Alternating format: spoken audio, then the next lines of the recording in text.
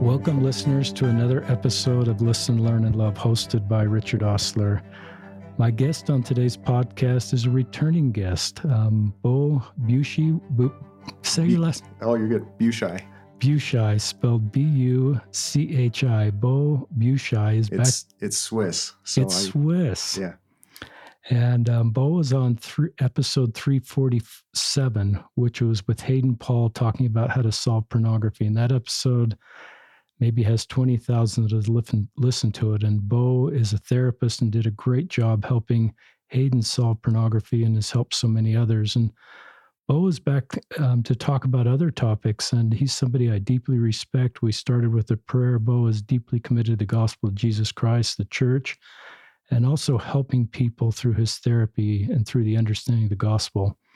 So he's a unique and wonderful guest, and our prayer is that the things that he shares will be helpful for you. And I'll just let Bo introduce himself for those of you that don't know Bo, and we'll just get into the topics we're going to discuss. Yeah. Just for the sake of anyone who's listening and wants to know why do I care what this guy has to say, I'll give you a little background so you can know a little bit more about me. So my name's Bo Buchi, and I'm a clinical mental health counselor.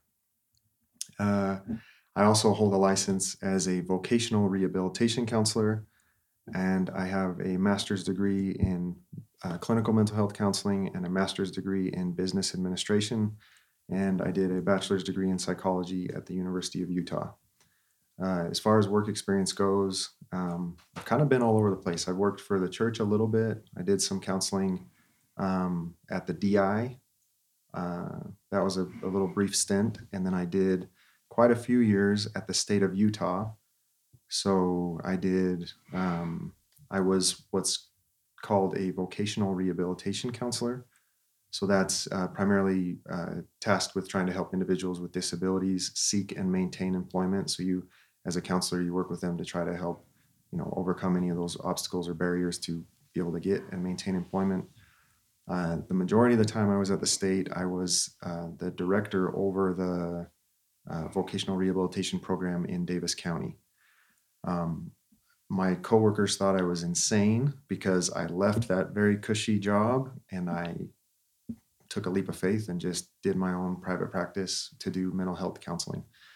I don't regret it. I've loved it. It's been very challenging. Emotionally, at times it's tiring, but it's very rewarding at the same time. And I'm a husband and a father. I have 3 beautiful children, and I am a disciple of Jesus Christ. So That's there's great. my backstory. And you're a young guy for done all those things. Yeah. You're in your 30s? I just turned 40. So Yeah. Really admire you following your feelings there and doing things that perhaps your 30-year-old self didn't think you'd be doing at 40. Yeah. Yeah. That was going out on a limb there. That was a little bit of a leap of faith, but I think honestly, when you get the Lord's blessing on something, you'll be fine. And I can certainly attest to that. So. And I would guess your 50-year-old self will even have more of a feeling of why what you're doing is a good thing and led to even more things in this upcoming decade. Yeah. For our listeners, we kind of sketched out the 4 topics, and we may not hold perfectly to this, but we want to talk about some clinical terms, DSM. We're going to be segment 1. Segment 2 is ethics and lust-related issues.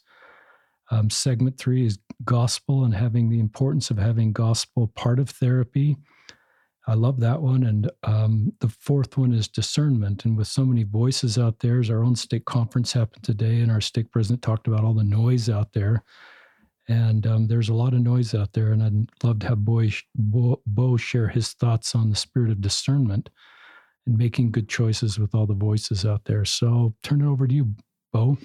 Yeah. So to kind of share a little bit about what prompted this podcast was, there's when we're talking about there's a lot of voices out there, I'll start there and then I'll dip back to the DSM.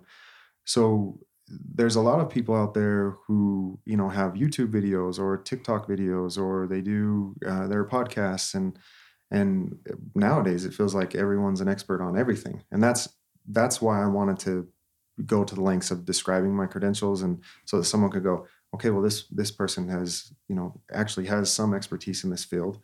But the reason I wanted to talk about it is because it's been hard to be a Latter-day Saint and to be a therapist, and then to have a lot of kind of differing opinions about what it means to be a Latter-day Saint therapist. And so I want to talk a little bit about that. One of the issues that comes up is people like to hide behind the DSM. So for the listeners and anyone that's not familiar with the DSM, I'll give a quick, brief explanation. So DSM stands for Diagnostic and Statistical Manual. It's the book for therapists and psychiatrists. So it's the book that we diagnose out of. So in order for someone to qualify for a diagnosis of any sort, they have to meet certain criteria. It's not just a therapist, handing out a diagnosis willy-nilly, like, oh, well, you said you have depression? Sure, here's your t-shirt that says you have depression. It's not like that. There's very specific questions. There's basically across the board standard that they want us to use to say, okay, if I'm saying this person has depression, then their doctor should be able to have a conversation with them and see the same things that I'm seeing, so that we're both not just inventing our own terms of what depression is, right? And it's very helpful because using depression as an example, you don't want to label someone as having depression. Someone comes in and they say, I'm really sad. And you go, oh, well, you're sad. You have depression. And then we're going to start handing you pills or doing intensive whatever therapy or something. And then come to find out their grandma died last week. And you go, well, we ought to have some minimum standard of what qualifies as depression. So the DSM is the help we get as therapists. It's the standard that says, okay, if you're qualifying for depression, it's because you meet these criteria. And it should be pretty easy for therapists across the board to agree they either met or did not meet the criteria. So that's what the Diagnostic and Statistical Manual is. Now, the reason I'm bringing that up is because when it comes to issues related to lust, what happens is we're very quick to throw around the word addiction. Okay, so this is tricky because for something to qualify as addiction, we're talking about in the DSM. I'm saying from the DSM standpoint, for something to qualify for addiction, they have very specific criteria for what an addiction is. Now, I'm going to talk about pornography for a second. So pornography is not in the DSM. So it's like no therapist could right now, as of 2021, say, I'm diagnosing you with a pornography addiction. So now this is the hard part, because I'm not in any way, shape, or form saying that pornography addiction doesn't exist. And I'm going to use an example. So every few years, it's kind of like an iPhone. Every few years you come out with a new iPhone, right? And they don't say, this is the iPhone number 21, because last year you had iPhone number 20, and next year you have iPhone number 22. They name them different kind of variations. Like you got the iPhone, I don't know, iPhone S, or you got the iPhone whatever. So the DSM is kind of like that. We're currently on the version 5 of the DSM. Well, there's been a lot of versions. That doesn't mean we've only revised it 5 times. That means it's kind of like the iPhone. We've done DSM-4, we've done DSM-4 text review. We've done, every so many years they come out and they say, let's update the DSM and let's change, what therapists can diagnose and what's no longer diagnosable. So I'm going to give you a very simple example of this that I'll relate to pornography. So gambling disorder is actually a thing in the DSM. So I could sit down with someone who's got an issue with gambling, and if they meet the criteria, I could diagnose them of basically saying you have a gambling addiction. Okay. It wasn't in the DSM prior to 1980. So we're supposed to pretend that prior to 1980, no one had a problem with gambling, or that gambling didn't exist, and that families weren't being torn apart by this, or no one was going bankrupt prior to 1980, that it's just not an issue because it's not in the DSM, right? So I always joke with my colleague, I say, I want the DSM that Heavenly Father has. I want the one in the celestial kingdom that's like, these are what does DNC say? Truth is things as they were, as they are, and as they will be. I want that DSM, because then we don't need any text revisions. We just get the solid, one and done, right? We don't have the luxury. So every few years they update it. So pornography falls in the category that's in the back of the DSM that says areas needing further research. Now, I don't know how much time they need to research this, because it seems very obvious that society is being affected significantly by pornography in negative ways. Agreed. So the problem is pornography, from what I'm told, I don't have any statistics in front of me to back this up. I've just heard from conferences I've been to that pornography is actually makes more money than all of the major professional sports combined. So when you have a body of a business basically that has that much at stake financially, what you see is you get a lot of competing research. So you get research on the one side that says, hey, here's how we're showing that pornography is addictive. Here's how we're showing that pornography is harmful. Here's how we're showing that it's affecting society and families and individuals, and especially children. And then what happens is it's not that hard to, when your pockets are that deep, to get some research on the other side that says, hey, guess what? It's not harmful. And guess what? It's okay. And it doesn't harm kids. And it's actually healthy and it's good. And so because of the conflicts in the research, what's happened is the DSM, the group that's in charge of writing the DSM, has basically said, undecided, we're still, figuring this thing out. But so I'm gonna pause on that for a second and kind of flip to what we were talking about at the start with so many voices. Okay. So there's been, I felt like I needed to come on here, first of all, as a therapist with the experience and the education that I have, but also as a Latter-day Saint and a true disciple of Christ, someone who firmly believes that what the prophets have taught us forever ago about pornography is true. This idea, this is no novel idea that all of a sudden we're like, well, we need to figure out whether pornography is good or bad. It's like, no, we've been told for decades now that it's not good, and so we're waiting for the world or research to finally catch up. And I will add, the Utah State Legislature passing, I can't remember what bill or whatever, but they basically said pornography was a public health crisis. I mean, I think stuff like that's a really good step in the right direction. But I'm going to be honest with you, we got laughed at by the world for saying, oh, look at Utah declaring pornography a public health crisis, That's unfortunate. It is. So here's to kind of fast forward of why I'm even talking about this, is because there's been several therapists who describe themselves as being Mormon therapists, and that they very much teach a message that is contradictory to what the prophets have taught. Prophets have taught us that pornography is not okay. And I can back that up as a therapist that, I'm on the tip of the blade on the front lines. And I'm telling you, I get to see the families that are torn apart, and I get to see the people who are falling apart in tears, just wishing they never even touched it. And I firmly believe what the Savior taught. And as far as, he's in the Sermon on the Mount saying, you heard it said of old times that thou shalt not commit adultery. And I say unto you that if a man looks upon a woman to lust after her, he's committed adultery with her already in his heart. That, to break that down, that's therapy. What he just did, that's therapy. He's going to the root of the issue. And I want to talk about that a little bit. What he's doing is, and I'll kind of give you an example of this. It's like saying, and pardon me for kind of, I don't know, cartooning this principle, but I don't know how else to explain it. I imagine in my mind this giant volcano that people keep falling into and dying.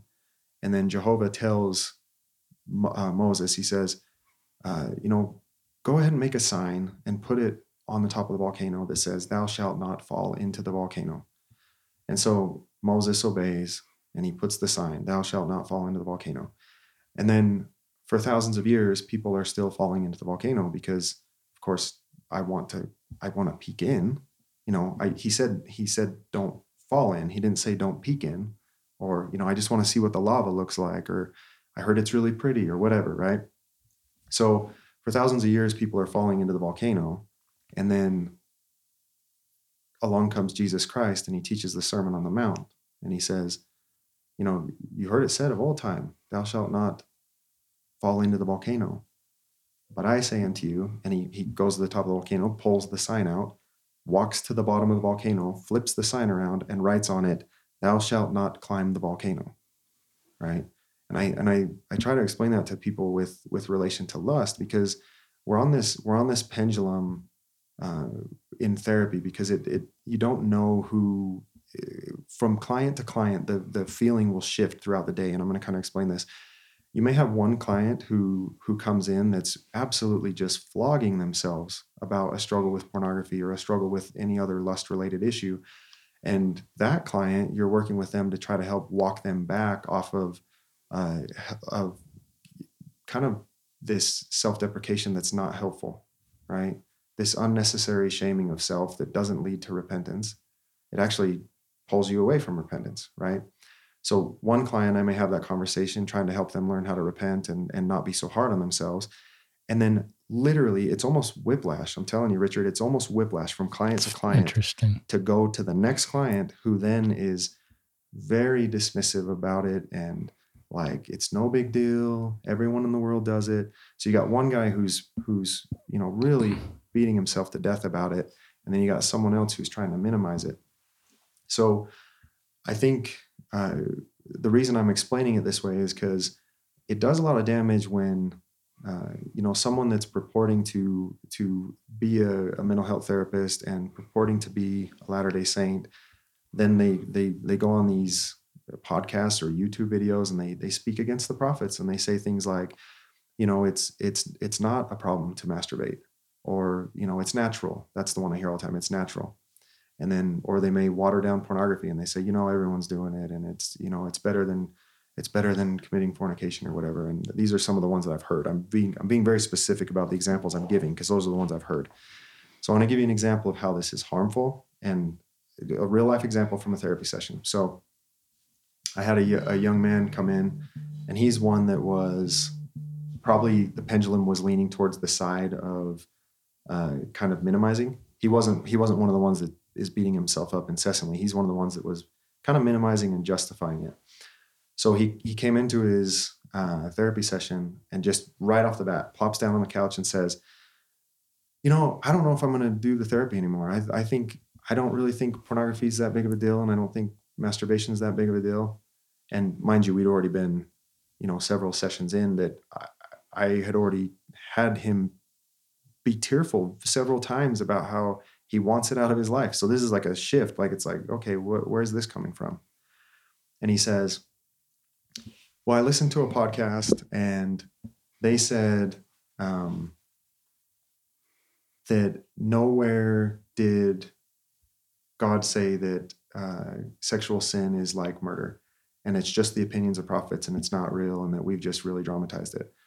And I said, okay, so what does that have to do? Like, tell me, what do you mean? Like, why is that all of a sudden like you don't want to try to overcome this anymore? He goes, well, I just feel like we're, the prophets are really shaming and telling us that it's like murder. And I said, well, do you understand the context of why they're saying that? And he goes, no, I think it's ridiculous. I think it's nothing like murder. He looks at me and he says, so you're telling me that me viewing pornography is the same as murder? And I said, no, don't say that. Don't put words in my mouth.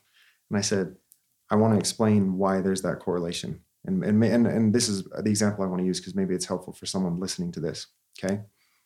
So I told him, I said, there's really only two sins that I'm aware of that you can move a human soul from one sphere of existence to another. Murder is one of them. You take someone's life and you can put them in the spirit world, and you did not have God's permission to do that. And the other one is sexual sin. You can. I was going to say abortion. Yeah, abortion too. But like the sexual sin, like, you move a spirit from the spirit world to here. Yeah. And if it's not sanctioned of God, and he's been very particular and specific about when and how that's allowed to happen. And I said, so when a prophet's saying it's as grave and serious as that is because it carries a ton of consequence and implications. But the problem, and this is the problem I'm seeing a lot, is we don't allow society doesn't allow for a lot of nuance. We don't allow for like looking at both sides of the coin. So we say, oh, it's like murder, so you're saying I'm a murderer, and then that's the end of the conversation. Or we say, we kind of want someone to push us to one camp or the other, like saying, either I'm this horrible person because I've done pornography, or it's no big deal at all and don't bother me about it. Instead of like the middle ground, which is, you're not a horrible person. You actually have sexual desires like every other human being that's God has given those desires to, and he expects you to learn how to bridle them, Good. So I don't know. Do you? That's great. I love that. Yeah. So I wanted to give that as an example because I'm seeing that with, especially the issue related to the DSM. So I'm going to tie it back to the DSM again. So what happens is sometimes people will say, well, you shouldn't be treating pornography then because pornography is not in the DSM. Well, there's the precedent in our profession is to help people and to do no harm. It's a creed across pretty much all medical professions. The idea of, if someone's coming to you, you should actually help them. The idea is not to hurt them, right?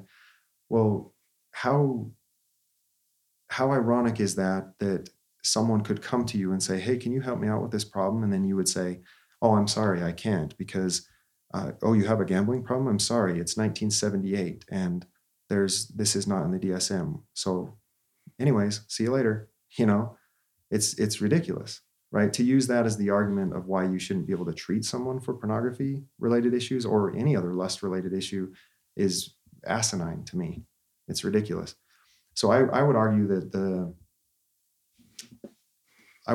opposite is actually true. That to be an ethical therapist, you actually need to help people with the issues that they're coming to ask for help with.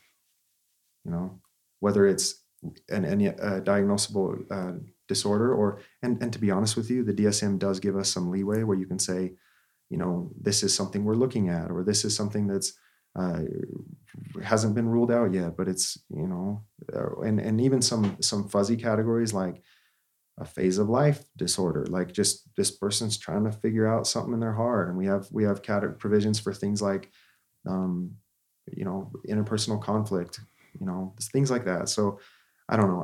I wanted to be a therapist voice saying it absolutely is okay to treat someone for pornography and for masturbation. And I want to talk about masturbation for a second. So the one I hear most often with masturbation is they say, well, it's normal. It's I even had people tell me it's healthy. I want to tell you one conversation I had with a young man. So this young man came in and he saw, I don't know if it was a YouTube video or a podcast, but he had come in and he said, we had done therapy. I should give you a little bit of a backstory. So we did a bunch of therapy for pornography and masturbation. And then he got that out of his life, went on his mission. Years later, after his mission, he purposefully sought me out and said, I just want to let you know, how dare you treat me for pornography? And he had told me that he's, no longer feels that pornography is a problem, meaning that it's problematic behavior. Like he's saying, you should not have told me anything was wrong with doing pornography or doing masturbation. And so I started having a conversation with him a little bit. And I said, no, I very much treated you for what you wanted to be treated for. You came in and you asked to be treated for that. And I treated you for that. Obviously he changed his views since then, but one of the comments, and I'll never forget this, he said to me, and I'm going to speak a little bit as a Latter-day Saint here, as a disciple and not just a therapist, but anyone who's come to therapy with me knows that my discipleship is not hidden. I have no problem talking about the gospel with clients who want that. And he said, Well, I've read a bunch of research online that says masturbation's healthy, and a man should ejaculate every so often because it releases the seminal fluid from the prostate, and in order to have a healthy prostate, that if a man's not in a relationship where he's sexually active, he should at least be masturbating once a week, and that's what the research said in order to have a healthy prostate. And I looked at him and I said, and he basically was saying, how dare you tell me to not masturbate when it's helping me have a healthy prostate? And I said, well, the bigger issue for me is that when I get up to Judgment Day, I'm not going to have a conversation with God about the health of my prostate. He's going to have a conversation with me about whether I learned how to master lust and I could bridle my passions. So yes, the research might be indicative that a healthy prostate ejaculates regularly, but to be honest, I'm not sure Heavenly Father really cares how healthy my prostate is. I know that he cares a lot about how healthy my spirit is, and that was kind of the example that I wanted to give of how I'm seeing like this issue coming up. And this young man didn't come up with this on his own. In further conversation with this young man, he's telling me there's a lot of voices out there, and that's what kind of the original conversation I had with you about when I reached out and said, Richard, I'd really like to get on the podcast again and talk about this, is because there's so many, especially youth, that are so susceptible to, willing to lay down their testimony after watching a 30-second TikTok video, or they fall into these, there's a million, I don't even know how many, a million YouTube channels and podcasts, and everyone's an expert on everything, and everyone's got their 3 magical steps of how to live a better life. And I think it's interesting because, we just had a prophet of God say not too long ago, it's not going to be possible to survive spiritually without I'm not reading it, I'm just quoting as best I can remember, but he said, maybe you could help me. Do you remember what the quote was? You got to survive. Yeah. He says, not going to be able to survive spiritually without the comforting, directing, and sustaining influence of the Holy Ghost, something like that. And I apologize if I didn't quote it perfectly, but the gist of it was, how do you expect to survive the latter days if you don't take the Holy Ghost as your companion? And I think sometimes in principle, we say that and we nod in Sunday school and we go, yeah, I should have the Holy Ghost with me. And then we abandon it when it's Wednesday and I'm listening to a podcast, or I'm watching my favorite YouTube channel or whatever. And then it's no longer about, hey, what is truth and what is, especially on an issue like this, like what is the Lord wanting me to know about my path of recovery and my personal relationship with the Savior, and how am I doing with overcoming lust and trying to winnow through. I'm going to tell you right now, you are swimming upstream if you think you can just casually expect the world to teach you how to overcome lust. Love that segment. I agree with Bo, and that's what we taught in our YSA ward. It's what I believe. I like what Bo said about this range of feelings that people feel with pornography. Some that it's not healthy because they're so dark about it, and believe that they're just outside of Heavenly Father's love, unsavable. The shame just keeps them in the cycle. And then others that you talk about that feel there's no sin there. And so I think as a leader, as a parent, as a therapist, you need to kind of understand where people are on these so you can help them without just a uniform solution. Yeah. And sort of spend some time listening to understand their feelings on this. And I found some YSAs, and Bo and I are kind of coming to some 2 different backgrounds, but the same conclusion. I, as a YSA bishop, helping men and women, and Bo as a therapist. And we certainly saw the same sort of issues. So I think one of the things that Bo is really good at, and one of the things this podcast is trying to accomplish, is talk about these tender topics in faithful ways. Because as Bo points out, there's a lot of people outside the church that are willing to talk about these subjects. And we need to learn to talk about these in our homes and in our churches. Fathers, I wish I'd done a better job. My kids are older now. They're out of the home. I wish I had talked more clearly about some of these things to my sons and daughters.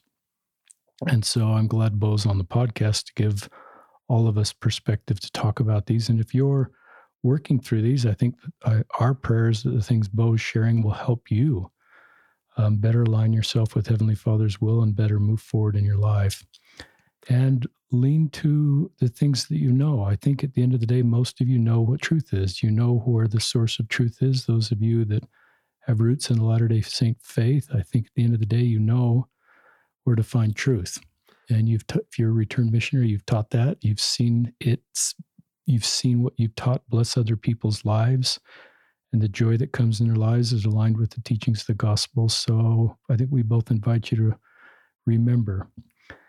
But be kind to yourself as you're making your way forward. I think part of making your way forward is just learning and growing. I sometimes would tell the YSA's ladder, it's sort of sometimes 3 steps up and a step back. But if you can learn from the step back, I really invite you to take a step back. But if you can learn from the step back and make your way forward, that is often, I think, where full recovery occurs. And I'm grateful for people that reach out to therapists because of their unique skills to help people. I have people like Bo. When I was a YSA bishop, I didn't know Bo then, but there's a role for therapists, therapists that come from the background Bo does, that hold the values that Latter-day Saints have that are helpful in this whole process. Can I build on something we were just talking about? Go for it. So I want to preface what I'm saying by telling a little backstory real quick. So one day I was sitting in the kitchen helping. I have 2 sons and I have a daughter, but I was helping the one son with some math homework, and my wife was doing something in the kitchen. I believe she was making some sort of, from a 6-year-old perspective, my son who's was 6 at the time, from his perspective, some disgusting fish. Okay, so she's cooking tilapia or salmon or something, and I'm watching this conversation unfold. He comes in the kitchen and he says, kind of smelling the fish, "Hey Mom, can I have Cocoa Puffs for dinner?" And I, of course, they now have my attention. I'm going to say, "Oh, this ought to be interesting, right?" And so my wife says, "No, sweetie, we're having this." And he's, "Oh man." And I watch as he's kind of running out of the kitchen. He looks over his shoulder and gives Mom this parting shot. He goes, "You hate me," and runs out of the kitchen. Okay. And then I hear my wife say, "Come back here." And so he comes back in, and I know better than to get in between a mama bear and her cubs. So I'm just going to watch what's about to happen. And I see my son come in, and he knows he's not okay to do that. So he comes in, he's got his head down, and I see my wife, and she stoops down. She gets on her haunches down on his level, and he's got his head down. She picks up his chin, doesn't say anything about dinner. She just kisses him on the forehead and says, "Nope, I love you." And without missing a beat, he says, "So I can have Cocoa Puffs?"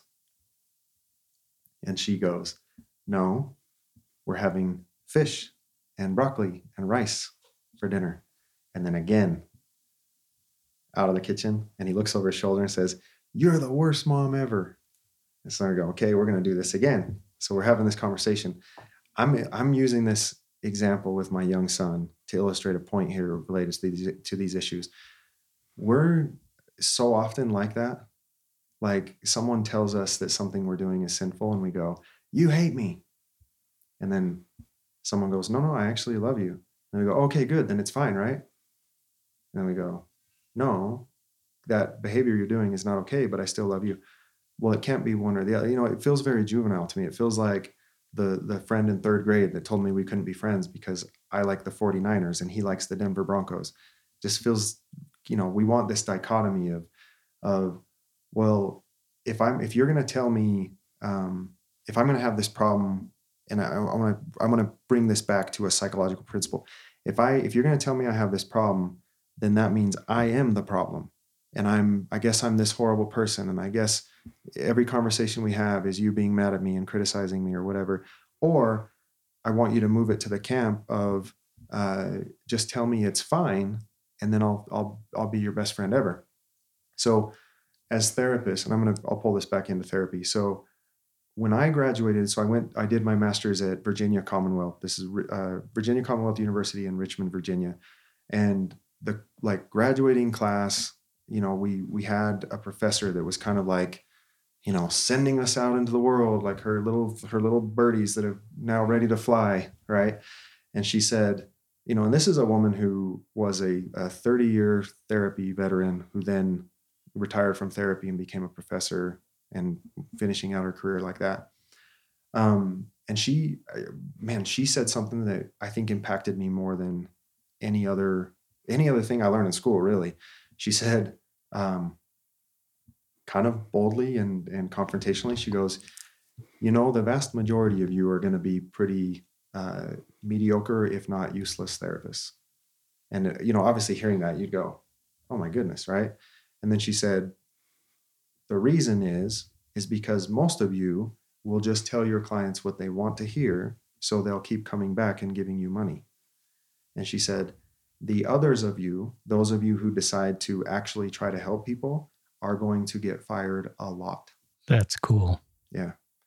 Now, I am not the type of therapist that tells people what they want to hear. And I can attest to the fact that has absolutely been true in my career. I've been fired many times. And the reason is I want to talk a little bit about that principle that I just talked about with my son in the kitchen with the fish. We've lived in a society that's been conditioned. We've all been good little Facebook students, and we've learned that you can't dislike anything. You have to like everything, and everyone needs to approve of you and approve of every thought you ever have. And so it becomes tricky when we're talking about behavioral modification, or we're talking about repentance, if you want to talk about it in a gospel standpoint, because then, I don't really like you telling me that I need to change. That makes me uncomfortable. And then I don't know if I really want to do that anymore, because it's much easier just to get a lot of thumbs up where everyone tells me that my behavior is fine, right? So I want to talk about what happens. You mentioned the pendulum, and I want to talk about the psychology behind the pendulum. I'm referring to the pendulum of how we said people either flog themselves and they're so hard on themselves about lust-related issues, or they minimize it and try to make it, go away that way. So I want to be clear. I think both groups are doing it because they truly believe at the heart of hearts it will help reduce the feeling they're having, right? Like maybe if I'm hard enough on myself that I can beat myself up hard enough, then maybe, just maybe, this will go away, right? And the other one is, if I decide that it's no longer a sin, or if I decide, if you're looking at it from not from a religious standpoint, but or a spiritual standpoint, if you're looking at it from just a purely behavioral standpoint, if you say, if I decide that this behavior is no longer problematic, then guess what? It's not an issue, right? And so that is actually called dissonance reduction theory. Dissonance, not distance. I should say that clearly. Dissonance reduction. I'll kind of explain how that works. So I know you can't see me on the podcast, but if I raise one hand above the other, and the upper hand represents the thing I believe to be true, and the lower hand represents the behavior I have. So for example, if up here I believe that the standard is that I believe that pornography is not okay, whether it's a spiritual standpoint, I believe it's a sin, or whether it's a behavioral standpoint where I go, you know what, it's causing problems in my marriage. So my belief is that it's not okay, but my lower hand over here says I do it, and my behavior doesn't match up with my belief. So that gap between my two hands, the gap between what I believe and what I do, is very uncomfortable. That gap creates dissonance, not distance. Even though there is distance, it's dissonance. And that gap is uncomfortable. We don't like it. And so what we want to do, human beings, we want to reduce the gap. So what happens is there's only two ways to reduce the gap. One is I raise my behavior to meet the belief or standard that I have accepted, or two, I lower my standard to meet my behavior. Either way, dissonance is reduced, right? So really what you're seeing with that pendulum is kind of the dissonance reduction being manifest. So you see someone saying, well, if I beat myself up and if I'm hard enough on myself about this issue, maybe then I can raise my behavior and force it up to meet the standard that I believe. right? And then on the other hand, the person who's saying, you know what, pornography is not a sin, or it's natural, or pornography is not a problematic behavior, if you're talking from a therapeutic standpoint, they're reducing the belief to try to match up with the behavior. And if they do, then dissonance will disappear and they can feel better, right? So the problem with both of these is neither one of them uses the atonement of Jesus Christ. Neither one of them is true repentance, and neither one of them is actually healing. I love that. So I want to share one quick scripture that has to do with this. I just want to just say, I love the Book of Mormon, especially as a therapist. I love the Book of Mormon because I know the psychology and the psychological principles, and they are everywhere in the Book of Mormon. This very principle we're talking about is in the Book of Mormon. I want to read you the scripture.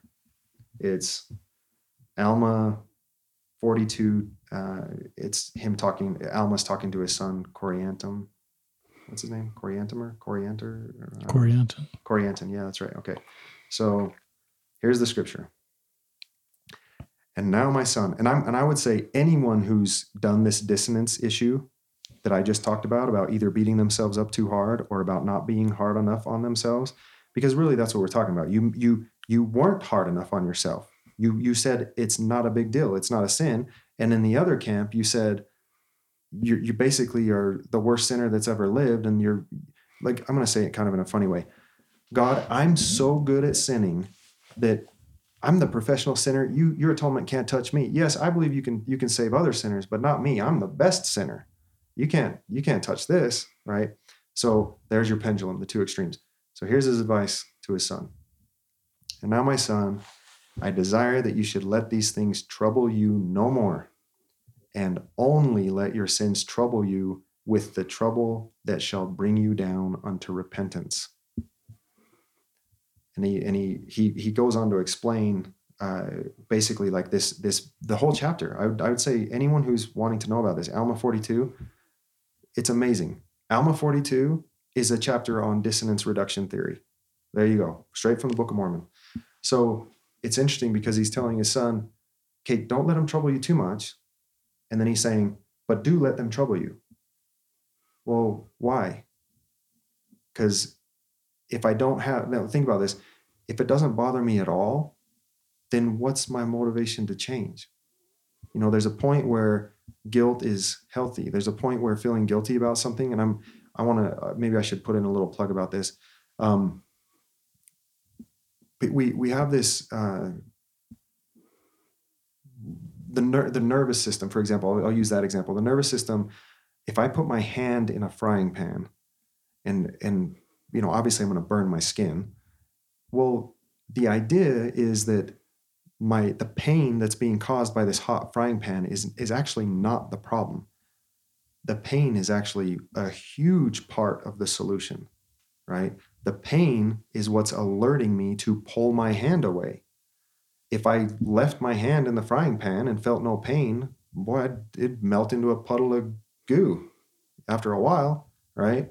But the truth is, we sometimes look at feeling guilt as if it's the problem. We go, okay, I watched pornography and I feel guilty. How do I make the guilty feeling go away? No, the guilt is not the part you should be worried about making go away. The pornography is the part you should worry about making go away. The guilt was just the spirit's nervous system, if you will, telling you, hey, this activity you're doing is harming me. I don't like this. Let's not do this. So just like you wouldn't say, oh, there's a problem. I felt pain when I touched the frying pan. No, that pain was very useful. First of all, the pain told you to pull your hand away as quick as you could. And then when it still hurt, that pain told you to put your hand under the cold water of the sink. And if it still hurt, that pain told you to go to the doctor and get some professional help. That pain was very helpful along each step of the way of helping you, quote unquote, repent in the medical sense for the sin of touching the frying pan, right? So obviously, if I, now pulling that over to dissonance reduction theory, if I say, well, pain is the problem, therefore I got to figure out how to stop feeling pain. That's really what we're saying when we're saying like pornography is not or any lust related issue is not a sin. We're saying, how do I make it so I can still do this? How do I make it so I can still touch the frying pan without feeling pain? Well, you can't. Frying pans are hot and your skin is going to melt. So on the flip side, the other person goes, they're so focused on the pain that they're like, to use the analogy, they'd be saying, I'm such a stupid person. I can't believe I touched the frying pan. What an idiot. And it's like, you're not actually like going to the sink and putting your hand under the cold water because you're too busy calling yourself stupid. See how like that's not help. Neither one of those are helpful to like solve the problem, right? Does that make sense how I'm explaining it? Great analogy. Yeah. So, and I think that's part of the problem with, again, tying back into paying attention to which voices you're willing to listen to. And there's not a young man or a young woman alive right now that doesn't have multiple influences in their life through their social media apps and YouTube and TikTok and podcasts and everything. So I just think it's important to first of all, I want to be one who's going to speak the truth and say, guys, this is what's happening. You're not, it's not that you've committed the unpardonable sin because you viewed pornography, but yes, it is a very serious sin, and it's a very serious sin because of what it leads to.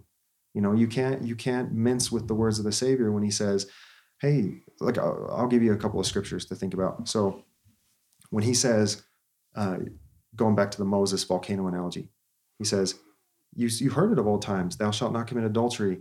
And I say unto you, if a man looks upon a woman to lust after her, he's committed adultery with her already in his heart.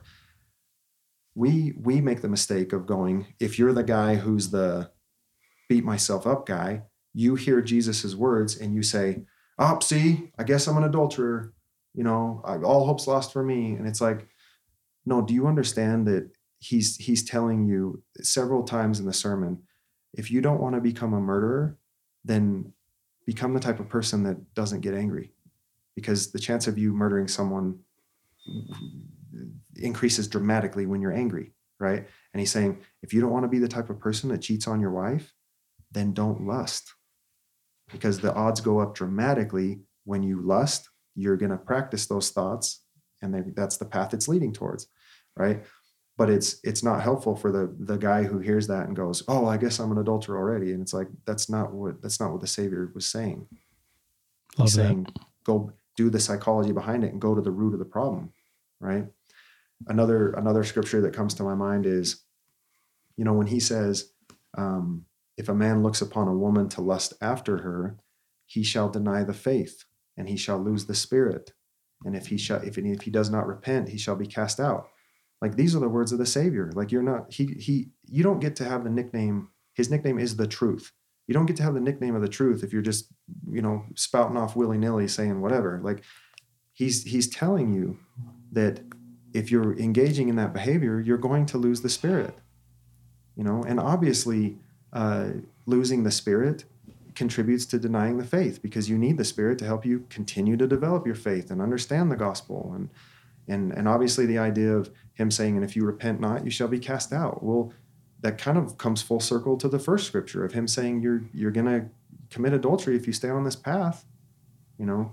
And I think sometimes it's helpful to talk about the seriousness of it, but I never talk about the seriousness of it without also talking about both sides of the coin, because I don't know who my audience is. Yeah. I may have one young man who's the guy who's beating himself up, and then I may have the next session another young man who's the guy who's minimizing it. Yeah. You know? Love that. Sorry, I kind of went off on a tangent. I should have let you talk if you wanted to. This is really helpful, Bo.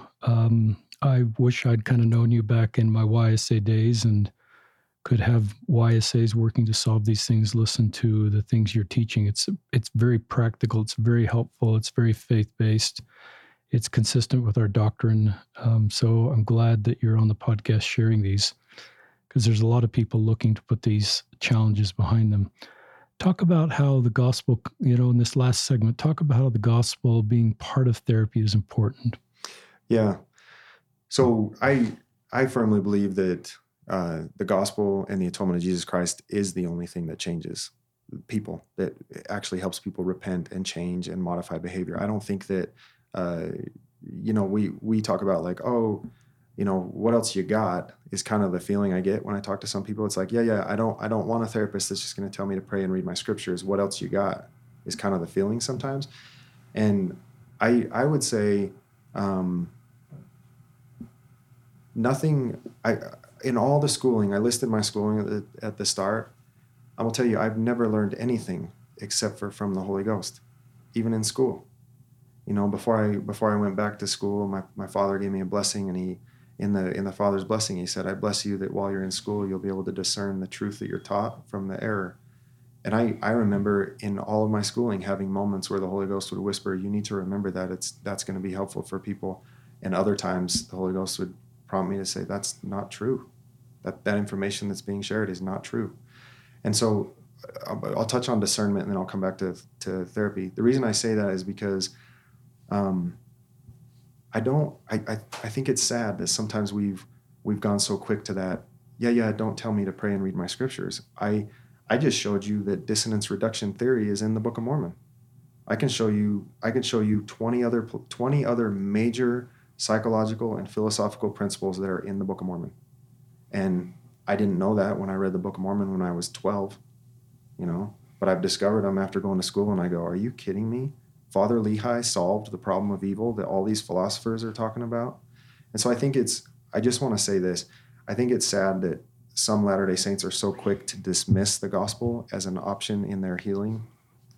As far as therapists go, you ought to, and I'm not the right fit for every single person.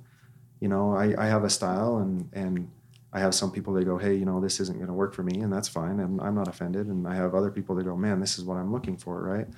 But you ought to very much pray about your therapist. You ought to very much use discernment to make sure that it's helping you. And if you're a Latter-day Saint, I would just say, find the atonement, find the Savior, and there's nothing that's, at least that I'm trying to do as a therapist, that's contradictory to using the atonement. I'll take psychological principles and I'll figure out how it fits into the atonement, because we believe that all truth is circumscribed into one whole. I mean, that's our thing. We love truth, so if I can find truth in a psychological principle, it's not hard for me to find a way to correlate it and find it in the scriptures. And that's what I love doing, is I love finding the principle in the scriptures and saying, here's how it's helpful to you. We just did it today with Alma 42. But as far as this kind of division that's taking place right now in the world between, therapy needs to be therapy and religion needs to be religion, I completely disagree. I think that God is in everything. I think that if someone is sincere and wants help, that he can show up in your therapy session. And if someone is truly seeking him, they'll find him. I pray every morning before therapy sessions, and I ask the Lord to bless me, to help me in my therapy, because I think, this is a very sacred thing, that someone's coming in with their hard-earned money and they want to have a therapist that's going to be able to help them. And I've had family members that have struggled with mental health issues, and I think, man, I'd hate it if a loved one of mine was needing help and the therapist phoned it in, or the therapist knew something of truth but didn't share it. And that's why I gave the example of my professor saying, you have a choice. You're going to be the type of therapist that just tells people what they want to hear, which, by the way, I think is very cowardly, to just pacify people and just tell them to use dissonance reduction in that way. It's shameful. Just to say, yeah, let me make you feel better about your sin or about your weakness or about your struggle so that you don't actually have to do the hard thing. Like, to me, that's shameful. But on a side note, it's interesting because back to discernment, and I know I'm bouncing all over, but to me, they all feel tied. Notice in the Book of Mormon, every one of the antichrists uses flattery. The idea of telling people what they want to hear. That's what my professor was really talking about. Flattery. You're going to come into my office and I'm going to tell you the truth, whether you like me or not. And some sessions are going to end poorly, and I've just kind of accepted that. And I got to be honest, I'm way more concerned about offending God than I am about offending another person, you know? And I think if it came down to it, like, you know, I want God to know I love him. And I want God to know that the best way that I tried to help the person is by loving him and by loving them. But sometimes, and this is the problem, is sometimes that means I have to love them enough to tell them something hard that they don't want to hear. And that doesn't always go smoothly. You know, not every session ends with a hug and thanks so much and you're great. You know, a lot of sessions end with me telling the thing that is the truth that I would have told my little brother, or I would have wanted someone to tell me if I was there. And it doesn't always go that route. I know in episode 347 with Hayden, who was working to solve porn, recognized it was a sin, recognized it was something he wanted to get out of his life, that you really helped him in a way that no one's helped him before. And that YSA stake president knew you and knew you could be helpful to YSAs in that stake. And I think that's part of it is the things you taught him, and in a kind of a bold way. I don't know if Hayden used that word or used that word, but it was very much of not just wanting to have Hayden hear the things he needed to hear, but the things, or he wanted to hear, but the things he needed to hear. Yeah. And he wanted to hear those things so he could put this behind him, even if it made him uncomfortable at times, even if it made him work, even if it made him stretch ways that he didn't know he could stretch. But to be able to solve that is, you were a key part of that process. Yeah. And the atonement and the other things you're sharing. So I love that. And I think it's a great principle for all of us to have people in our lives that help us be better, and not just people in our lives that help us feel good about ourselves. Yeah. So well, and go back to you. One quick just little thought on that. You know, you think about, and I want to I guess bear a little testimony about the prophets too, because if you really think about it and you say, if the object of the prophets was just to get more members or just to get more tithing or whatever, of course they would just share messages that are pleasing to the world. Of course they would just stand up and say whatever people wanted to hear. You know, why don't we just say pornography is no longer an issue? And how many more members could we get if we just said that, you know, and whatever, right? And there's a lot of issues like that. But comparing that to what my professor said, saying, you know, you really do have to kind of gut check yourself and say, am I going to live with true ethics and live with true integrity and say, I'm going to help people even if it's telling them things they don't want to hear? That's a big deal. And then compare that to the core horrors and the knee horrors and the Sherams that are saying, you know, the message is very pacified. The message is, you know, eat, drink, and be merry. Tomorrow we'll die. God loves us all, and he may beat you with a few stripes, but in the end you're saved. Everyone's saved. It's all wonderful. Like, nobody can tell you did anything wrong. And, you know, and then you compare that to our prophets and apostles. You know, I can hardly even imagine the courage that it takes for Elder Oaks to stand up and say what he says, knowing that he is going to be crucified in the media, you know, and he is every time, you know, and that's, I think if you give that as an example, it would be really easy for, relatively easy. I mean, I get there's a lot of people in the congregation, but it's relatively easier to stand up in general conference and say, hey, I just want to share a message that Jesus loves you. The end, right? Now compare that to stand up and share a message and say, hey, I want everyone to know that these certain behaviors are not okay, you know, or stand up and read the family proclamation and, you know, just wait for the boo birds to start falling down in and outside of the church. So I think the reason I'm saying that is because I would say to my own kids, and I would say to anyone in this generation who feels like they're in the flood of information and needing the discernment, I would say consider the source. I would say, you know, Nehor, Korihor, Sherem, and all the modern Nehor, Korihors, and Sherem in the world, that it's like an apostle of Jesus Christ is going to stand up and share a hard message that people actually might leave the church over, and then the Nehors, Korihors, and Sherems of the world are going to stand up and share a message that's very agreeable. And by the way, I'm getting more followers, and I'm getting more video uploads, and I'm getting more sponsorships, and it's just you got to consider the source. How would people contact you if they wanted to contact you, Bo? So I have a office in Taylorsville. It's called Cobalt Counseling. You can find me on the web. My website is cobaltcounselor.com. My work phone number is 801-680-6492. And yeah, or just go to my website and you can get my address and phone number there. So. That's great. Thank you, Bo Bushai.